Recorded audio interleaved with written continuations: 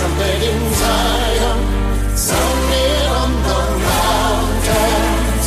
Blow a trumpet in Zion, for the day of the Lord is come. Blow a trumpet in Zion. Hey everybody, this is Brother Frank. Glad to be here with you tonight. And listen, you need to stick through. This is not a long program because we have something special coming up at the end you're going to want to listen into. So please follow with me here for a moment. We're going to begin with prayer. Father, in Jesus' name, I pray that what comes forward on this program would be blessed by you, Lord, and that the words that are spoken would edify, and Lord, it would draw all men and women unto you is my prayer in Yeshua, Jesus' holy and precious name, Father. Amen. Folks, I want to jump right in tonight to a word of Scripture coming from Micah chapter 6. Listen to what the Lord says. Hear ye now what the Lord saith. Arise, contend, thou before the mountains, and let the hills hear thy voice.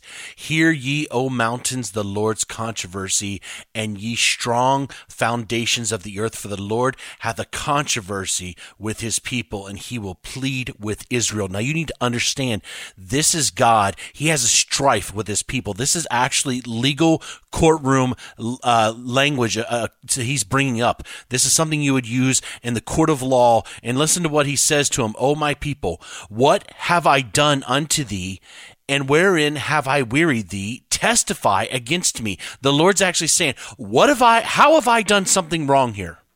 How have I wearied you? Why don't you come into this courtroom here and testify against me and show me what I have done wrong? Listen to what the Lord says. For I brought thee up out of the land of Egypt and redeemed thee out of the house of thy servants, and sent before thee Moses, Aaron, and Miriam. O my people, remember now what Balak king of Moab consulted, and what Balaam the son of Beor answered him from Shittim unto Gilgal, that ye may know the righteousness of the Lord. God's saying, look, I brought you out of the land of Egypt, and when the madness of Balaam tried to curse you, he ended up blessing you. When Balak wanted him to curse, Balaam ended up blessing. God said, what have I done wrong? He continues, wherein shall I come before thee, Lord, and bow myself before the high God? Shall I come before him with burnt offerings, with calves of a year old? Will the Lord be pleased with thousands of rams, or with 10,000s of rivers of oil? Shall I give my firstborn for my transgression, the fruit of my body for the sin of my soul? He hath showed me, O man, what is good. Now stop right there. What the Lord is saying, do you think you can sacrifice enough animals to make me happy?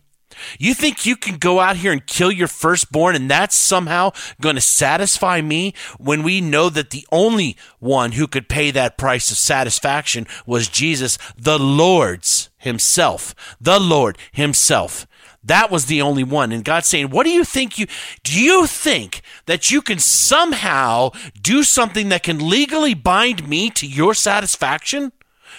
Because you need to come up and speak your piece, because I've got a serious controversy, a legal dispute, a strife with you right now, because I've done all these things. And all you think that you can do is, if you can somehow sacrifice enough that you can please me. And God's furious with his people. But the Lord responds back and says, you want to know what you can actually do? You want to know the right thing that you can do? Here's what the Lord says. He hath showed thee, O man, what is good, and what doth the Lord require of thee, but to do justly, to love mercy, and to walk humbly with thy God. Look, folks, there is not enough obedience under the sun that you can force the Lord's hand, or things that you can do to force his hand in order to demand that he do something. Because, yes, is obedience good? Absolutely. But the truth is, if you want to please the Lord, if you want the Lord's face to shine down on you, because I'm telling you right now, folks, there are groups of people out there that they believe that if they can do enough, keep enough, be enough, then the Lord will finally love them. But the truth is, God says, if you want to please me, I want you to walk humbly, do justly. And that actually means do the right thing. God's not saying don't obey. But he's saying, walk humbly before me. Do the right thing. That's what it means to live before thy God in a correct manner. And not only that, but love mercy, meaning love your brother, love your neighbor, love other people, have mercy and pity on him. Folks, we are living in a time when everybody is being so divided right now. Everybody is being set apart and to hate each other, and we hate this and we hate that, and we can't stand each other. And folks, listen, there is a righteous indignation out there. But the truth is, it's happening amongst us that are believers. And well, I listen to this person and I listen to that one. It's like the New Testament. Well, I'm of Paul or I'm of Silas. Folks, the truth is that we need to remember that through this dark hour that we live in, that we need to walk humbly, do and live justly, but also love mercy, care about other people. Try giving somebody a second chance, maybe a third chance, maybe a fourth chance. You know, the Lord sure has given us a lot of chances. Imagine this. What if God treated us like we often treat others? How would we like that? So often we're ready to be like the sons of thunder, right? Call down lightning upon these people, right? For what they have done. How dare thee? But yet we sin against the Lord and we cry out for his mercy and we expect and we desire and we hope that God will forgive us because his word says that he will. But then when it comes our turn to do the loving and the forgiving, we so often forget what the Lord has asked us to do, to love, having mercy on other people. Folks, there is a condition in the new covenant that the Lord is absolutely adamant about. Listen to what he says, starting in Matthew chapter 6. With the Lord's Prayer, you remember this. And after this manner, therefore pray ye, O Father, our Father, which art in heaven, hallowed be thy name. Thy kingdom come, thy will be done in earth as it is in heaven.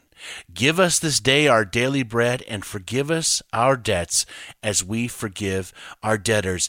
And lead us not into temptation, but deliver us from evil. For thine is the kingdom and the power and the glory forever. Amen. How many times have you said that, prayed that, recited that in your life as a believer? For many of us, we've said it a ton of times, not as a Hail Mary or just repeat it, but we've been places. We know the Lord's Prayer by heart. People that aren't believers know the Lord's Prayer, but it's what happens at the end of the Lord's Prayer that is so powerful and yet so absolutely demanding. For if ye forgive men their trespasses, your heavenly Father will also forgive you.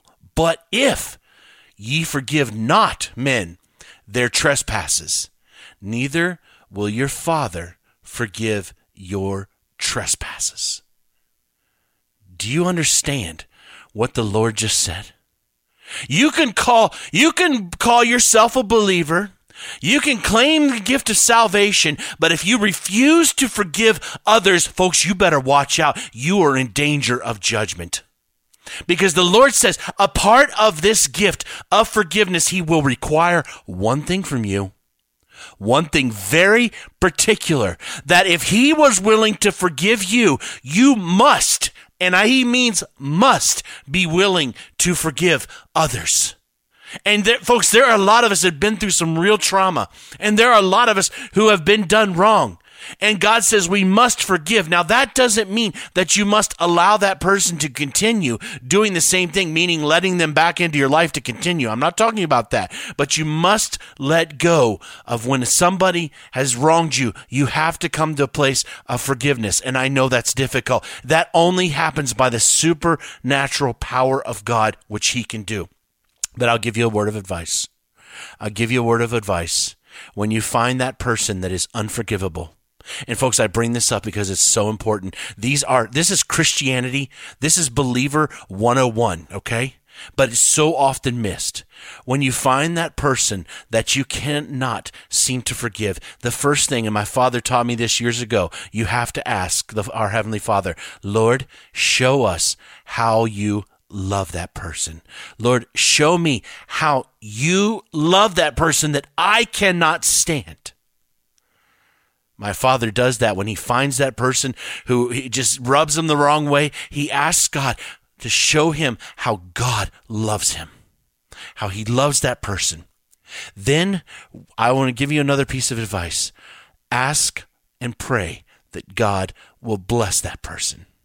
Even if you're struggling, say, Lord, you be honest, Lord, I'm coming to pray for my enemies, as you said, okay?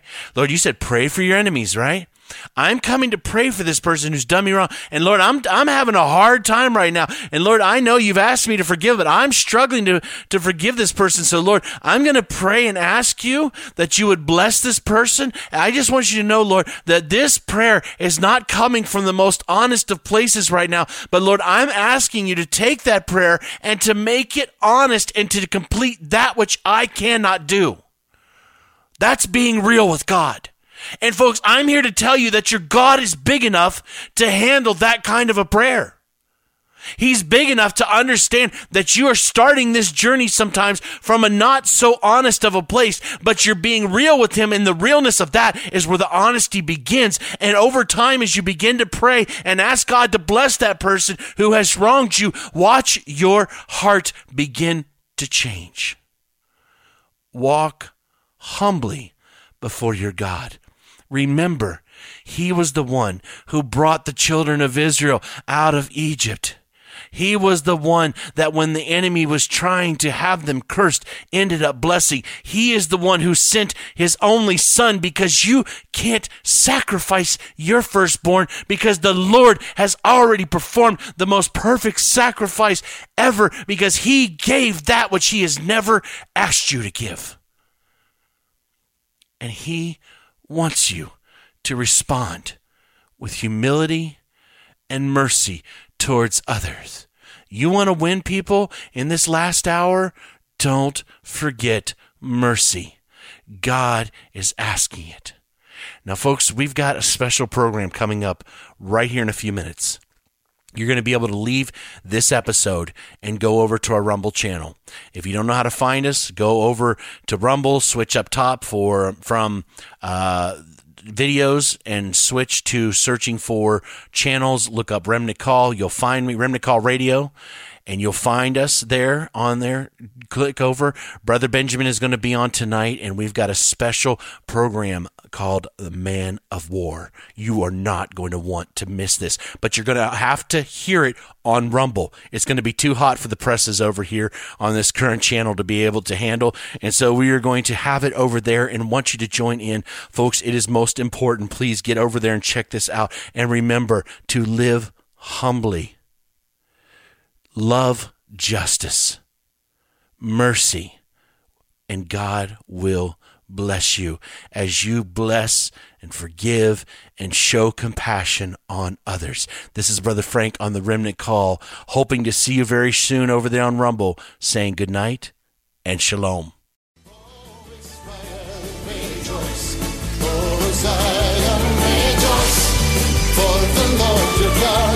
Made you his delight. Has made you his delight. Blow a trumpet in Zion, sounding on the mountains. Blow a trumpet in Zion, for the day of the Lord is come. Blow a trumpet in Zion, sounding on the mountains. Blow a trumpet in Zion, for the day of the Lord is come. The day of the Lord is come. The day of the Lord is come.